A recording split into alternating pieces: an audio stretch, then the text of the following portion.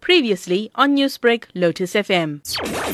Well, indeed, it is an important judgment that was delivered by the Constitutional Court this morning. It undermines the repeated efforts by Mr. Zuma to avoid having to testify before the Commission of Inquiry.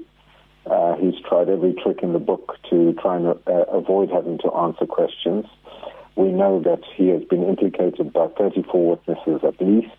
He's ignored subpoenas and directions from the Commission to provide them with information.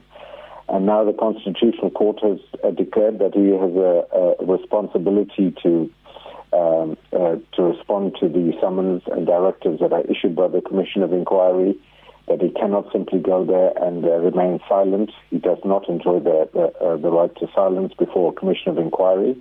That is a right that is only exercisable by accused persons in a criminal court. And further, the court clarified that whilst witnesses before a Commission of Inquiry may seek to exert the right against self-incrimination, they would have to show just cause in respect of each question that they do not wish to answer as to why they feel they may incriminate themselves. So it's not and that's precisely, yes, Mr. Naidoo. Precisely what I wanted to ask you. The court did declare, like you indicated and explained so clearly there, that the former president cannot invoke his right to remain silent as he initially threatened. What then happens if he does? Well, keeping in mind then that the Commission has allowed this privilege to others who've appeared before the Commission. Well, yes, indeed, that is unfortunate that the Commission had done that and had not clarified this aspect of the law previously. But it means that from now we have guidance from the Constitutional Court on this matter, and the court will seek to ensure that witnesses that appear before it provide their testimony in line with this judgment from the Constitutional Court, including the fact that they are unable to rely on the right to remain silent. And, well, many witnesses have implicated Zuma in state capture. Most recently, we heard that he was a beneficiary of millions of rand from the State Security Agency between 2015 and 2017.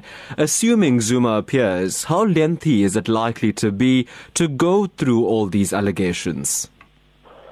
Well, the Commission had previously set aside 2 weeks for Mr. Zuma's testimony, a week which should have been last week and another week in February. The subpoena for the week in February is still there, and we expect that Mr. Zuma will have to appear then. I think it's from the 11th of February. And the Commission may well set other dates for him to return and provide additional information, including responses to the very serious allegations that were made against him earlier this week. As you leave us, Mr. Naidoo, and I have to ask this, it's sort of a general question, a broad question here.